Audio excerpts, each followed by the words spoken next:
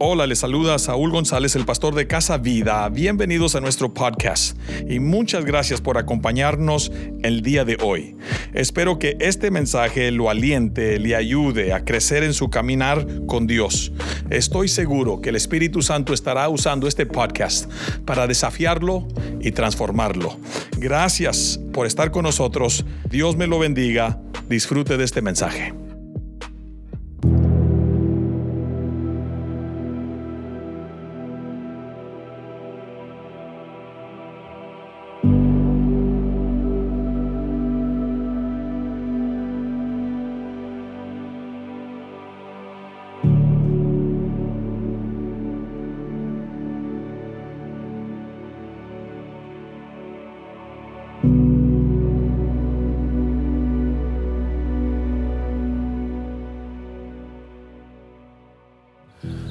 Saludos y bendiciones a todo mundo. Saúl González aquí desde los terrenos del cementerio de Hillcrest Memorial Park de Bakersfield. Les saludamos para hacer un contraste, mis hermanos, que Cristo no está en una tumba, Él no está en un cementerio, Él ha resucitado, el resucitado. Nuestro Cristo es la esperanza que triunfa sobre el caos, sobre el desorden. En el nombre de Jesús, Saúl González, aquí desde este terreno a su casa, y Dios quiera su corazón con un mensaje que he titulado El resucitado, nuestra esperanza sobre el caos. El resucitado, Cristo, Él es nuestra esperanza sobre el caos, y hemos escogido este terreno, este cementerio, para hacer un contraste de que esto es la finalidad de todo mundo. Aquí termina todo mundo, al menos que usted tenga la esperanza, ya sea viviente o un día, si el Señor tarda, en una tumba. Dice Jesús en Juan capítulo 5, las tumbas se abrirán. Así lo dijo, los sepulcros se abrirán. Todos los muertos oirán mi voz y serán resucitados, unos para bien y para su recompensa y otros para juicio. Pero un día todo sepulcro, toda tumba se abrirá. Y Jesús es la primicia de entre los muertos, la primicia, el primero que resucitó sin morir otra vez. La Biblia nos menciona de algunas personas que resucitaron de los muertos. Las viudas de Elías y de Eliseo resucitaron esos niños, pero esos niños murieron otra vez. La viuda de Naín resucitó ese hijo, la hija de Jairo. Lázaro resucitó después de 4 días en la tumba, pero ellos todos murieron. La razón por qué Cristo, el resucitado, es las primicias de entre los muertos es porque Él ha resucitado y Él vive y vive para siempre. ¡Aleluya! Él no ha muerto, Él ahora vive por la eternidad y Él es el primero, y todos los que hemos pasado, nuestros antepasados, mis abuelos, mis padres, que ya están con el Señor, y algunos de nosotros, que el Señor se demora, que un día estaremos aquí en un panteón, en un cementerio. También la esperanza es que los sepulcros, estas tumbas se abrirán. Toda la persona que confió en el nombre del Señor no será avergonzado. Quiero repetirle otra vez, toda la persona que pone su confianza en el Señor, todo el que invoca el nombre del Señor para ser salvo, esa persona jamás será avergonzada, para la gloria de Dios. Quiero hablar sobre el Cristo resucitado, nuestra esperanza sobre el caos.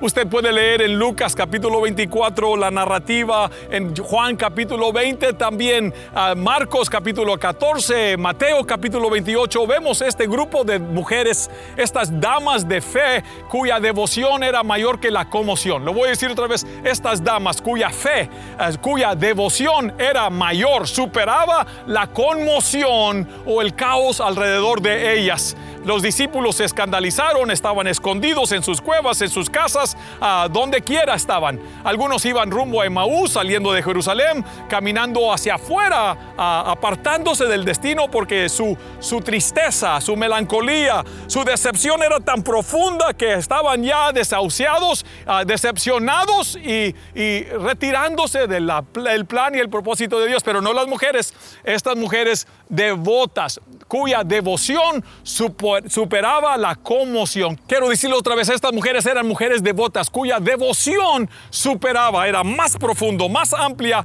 que la conmoción que había alrededor de ellas. Y yo espero que esto sea la verdad para usted.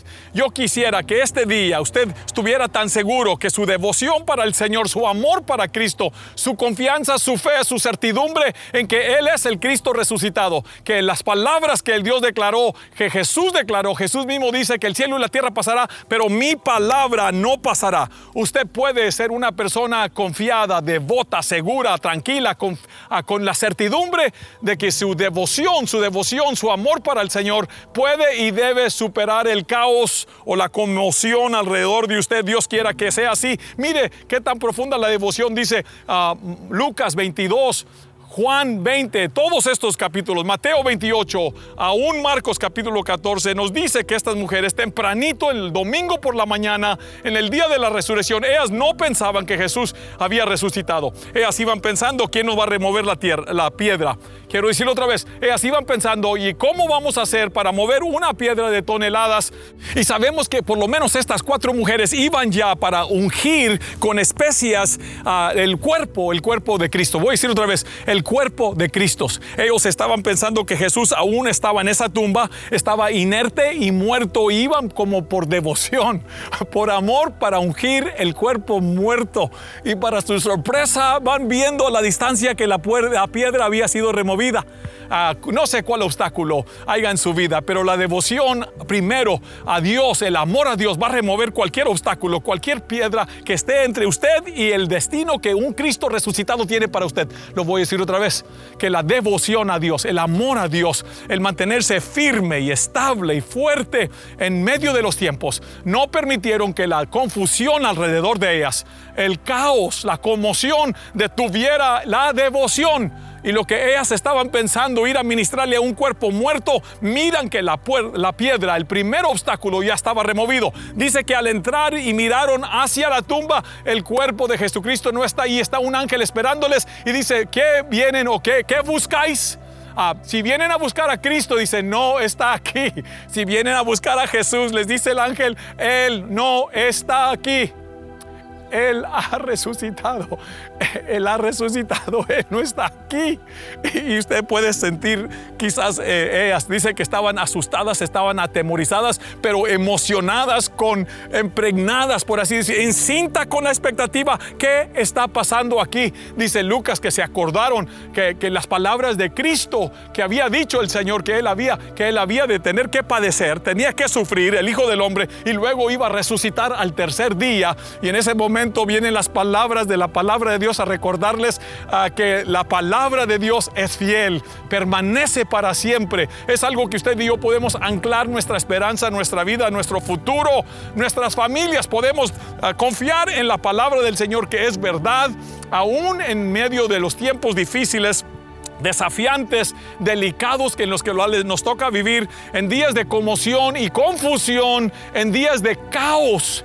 Usted y yo podemos tener la certeza que las palabras del Señor son verdad, son ciertas, se cumplen a la letra en el nombre de Jesús. Y estas mujeres encuentran que la tumba estaba vacía.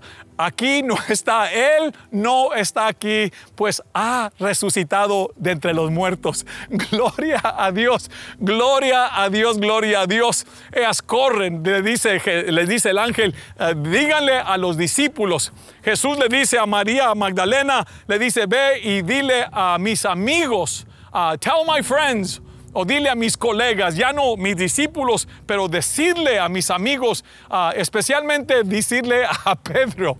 Yo no sé que aquí haya un que otro Pedro en usted y en mí también. Personas que le hemos fallado al Dios, que caímos cortos, ¿verdad? Quedamos cortos de la medida nuestra, de la esperanza y la expectativa de Dios para su vida. Lo que nosotros pensamos o decimos hacer y caímos cortos, tropezamos, y Jesús lo tiene en mente, el resucitado lo tiene en mente, decirle a Pedro que yo he resucitado. ¡Qué lindo, qué lindo, qué lindo! Quiero decirle que mientras estas mujeres ahora iban totalmente emocionadas, con una expectativa que cambió, hubo un giro el momento que visitaron la tumba y el cuerpo de Jesucristo no estaba allí. Mire, las especias salieron sobrando. Ellas van corriendo hacia donde están los discípulos, y mientras que ellas van corriendo hacia los discípulos, escuche bien, Jesús ahora se traspasa y Él ahora se transporta, y ahora Él dice, están 2 discípulos caminando y distanciándose de su destino. Lo voy a decir otra vez. Estos dos discípulos que Lucas capítulo 24 hablan que iban rumbo a Emaús, salieron de Jerusalén totalmente desconsolados, decepcionados, quebrantados. A sus sueños, sus esperanzas, las expectativas estaban equivocadas con respecto al tiempo y al orden y las cosas a que ellos pensaban que iba a suceder, y ellos iban apartándose, separándose del destino y el propósito de Dios para sus vidas. Y Jesús dice: ustedes corran para allá y yo corro para acá. Quiero decirle que si usted es una persona que se ha estado decepcionado, la conmoción, el caos, la confusión, lo que está sucediendo en su hogar, el trastorno, es demasiado para usted, mi hermana, demasiado para usted, mi hermano, donde quiera que usted se encuentra, y usted ahora se ha desconectado de la iglesia, ya no está asistiendo, ha permitido que este tiempo de COVID lo separe, usted se ha desconectado, se ha deslizado de la conexión con Dios, la casa de Dios, los propósitos de Dios, el plan de Dios, el llamado de Dios, los talentos, los dones, los poderes que Dios le ha dado, esa unción que Dios le ha dado, y usted se ha desencaminado. Usted está caminándose al rumbo opuesto y está deslizándose de los planes de Dios, porque algo no sucedió bien, alguien lo lastimó, algo sucedió donde usted perdió el nervio, donde usted perdió la conexión, alguien lo lastimó. Y ahora usted está caminando hacia Emaús. Usted sabe qué quiere decir la palabra Emaús. Era un pequeño pueblo, viaje menos importante. Sí, ahora vemos estos dos discípulos caminando hacia Emaús. Ahora Emaús quiere decir a ninguna parte. Lo voy a decir otra vez. Quiere decir nowhere. A ninguna parte, un lugar que no tiene significancia, cuyo nombre no significa nada o ninguna parte. Y muchas personas así vamos para un rumbo, peor es nada, a un rumbo donde no tiene significancia, regresando quizás al lugar donde quizás nacieron, provenían, pero la verdad es que ellos estaban caminando, y que mientras las mujeres iban corriendo hacia decirle a Pedro, a Juan y a los discípulos: Él ha resucitado, no está en la tumba. Jesús se acerca y comienza a caminar, se hace el compañero del camino de esta jornada de estos dos discípulos para decirles: hey, ¿para dónde van? Este no es mi plan. No permitan que el caos, la conmoción, la separación, la decepción, no permitan que los lleve, los encamine a un rumbo equivocado, y ustedes conocen la historia. Y Jesús se les apareció, y Jesús se encaminó a la par de ellos, comenzó a caminar, pero ellos estaban cargados, sus ojos cegados por la carga, el dolor, el pésame, por así decirlo, la consternación, esas decepciones que ellos habían tenido con respecto a la resurrección de Jesucristo, y sus ojos estaban cegados, también como María Magdalena. Pensaba que Jesús era alguien que estaba trabajando en el jardín, allí en la tumba, y era Jesús mismo, y le dice: Jesús, ¿por qué lloras? ¿Por qué estás atribulada? ¿Por qué estás tan congojada? ¿Por qué estás desamparada y destrozada? Y luego ella está llorando y dice: dime, ¿para dónde lo han llevado? Y Jesús le dice: María. Y en el momento que le dice la palabra, sus ojos son abiertos, ese velo se despeja, ella puede verlo tal y como es, Jesús el resucitado. Y Jesús encamina a estos dos caminantes a Emaús, como se camina a algunos de nosotros. Jesús se acerca, se aproxima, comparte, nos habla, comienza su corazón a arder al Jesús platicar con ellos. Y mientras que continuaban su jornada hacia Emaús, Jesús pacientemente comenzó a compartir con ellos la palabra de Dios, desde Moisés a los profetas, recordándoles, diciéndoles por qué el Hijo del Hombre tenía que sufrir, y luego qué era lo que la palabra de Dios decía acerca de Él. ¿Qué es lo que decía la palabra acerca de Él? Se detienen un poco, Él se está haciendo como que va caminando, continuando su jornada. Los discípulos les dicen: quédate con nosotros, y se queda un rato más. Hacen una cena, y mientras que partía el pan y bendecía el pan, la palabra de Dios dice que los ojos de ellos fueron abiertos, miraron a Jesús tal y quien era, y en ese momento Jesús desaparece. Y la Biblia dice que ellos se levantaron y fueron corriendo para decirle a Pedro y a los demás discípulos: Cristo ha resucitado. Se nos apareció en nuestra jornada, en nuestra caminata, cuando estábamos decepcionados, doloridos, quebrantados. Él se aparece y como el acompañante, como el escolta más poderoso, más principal, más primero, más primordial, más personal. El escolta que nos escolta, que camina con nosotros, aun cuando estamos devastados, quebrantados, quebrantados, decepcionados, Jesús, el resucitado, nos acompaña cuando estamos más necesitados y más quebrantados. Y ellos dicen, ¿acaso no ardía nuestro corazón? ¿Acaso no ardía nuestro corazón cuando escuchábamos la palabra, cuando vamos a la iglesia, cuando escuchamos un mensaje, cuando escuchamos o leemos la palabra de Dios? ¿Acaso no arde su corazón? ¿Acaso no algo comienza en su espíritu, una chispa que comienza a encenderse y arder su espíritu? Dice, ¿acaso no ardía nuestro corazón mientras Él hablaba, mientras escuchábamos las palabras de Jesús?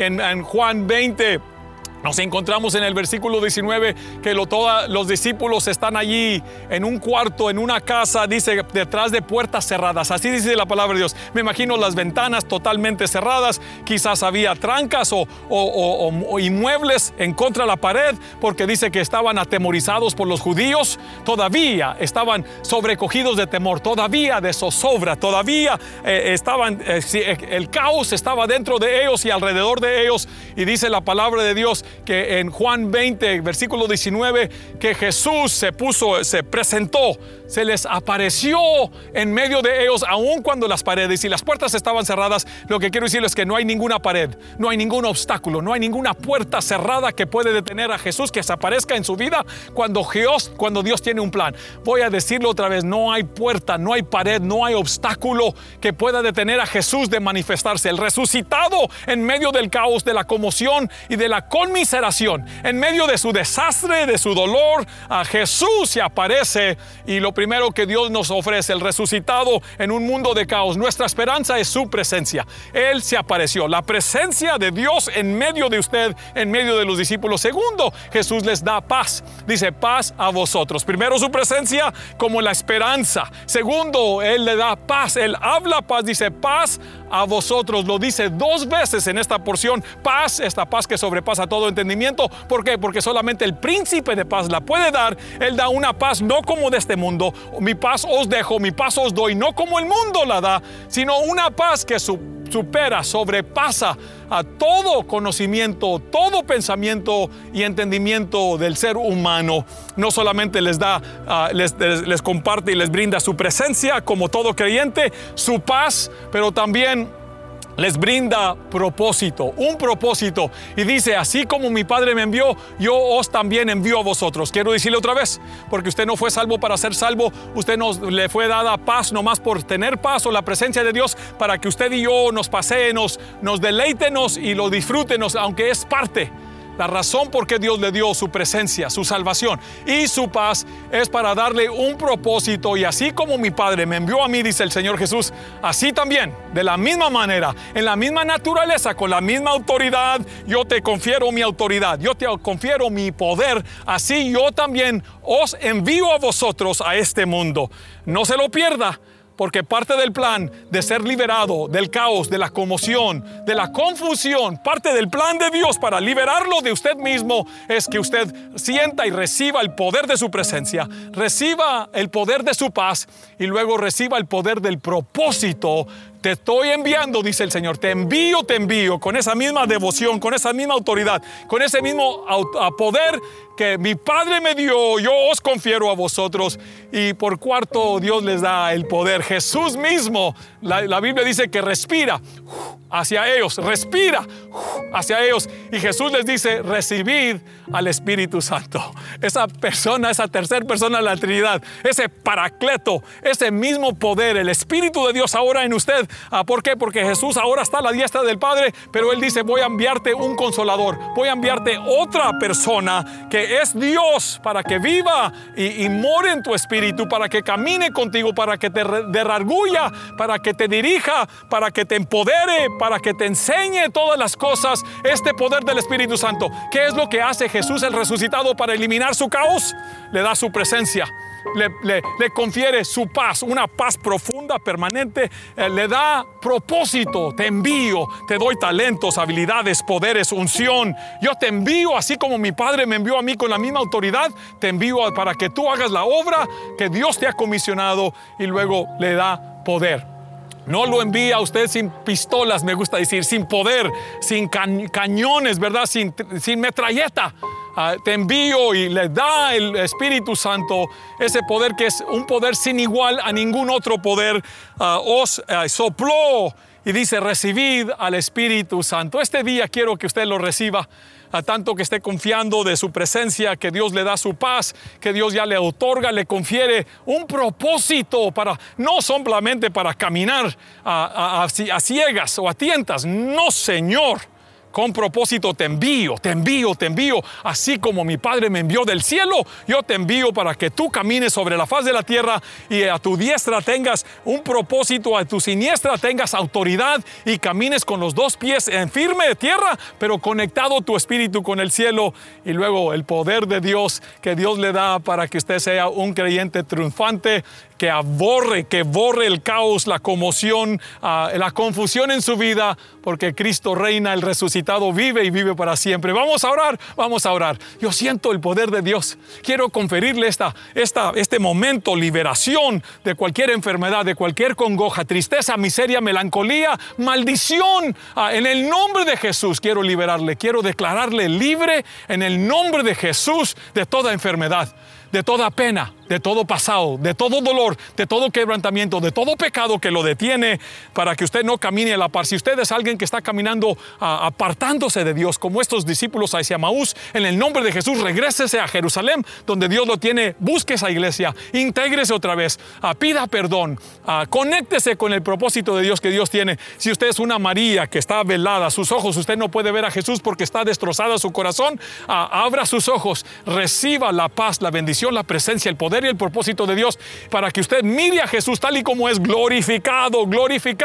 Dice una porción que se cayó a los pies y lo adoró a los pies de Jesús. Marcos dice que lo adoró porque supo que era Jesús. Vamos a orar en el nombre de Jesús. En el nombre de Jesús le declaro libre, le declaro bendecido.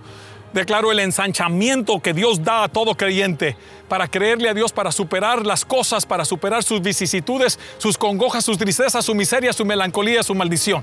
No permita que ningún diablo, ningún demonio, ninguna distracción lo detenga de usted recibir y de caminar a la par de la voluntad de Dios para su vida. Le bendigo en este día de resurrección, en este día de Pascua, para la gloria de Dios, triunfe.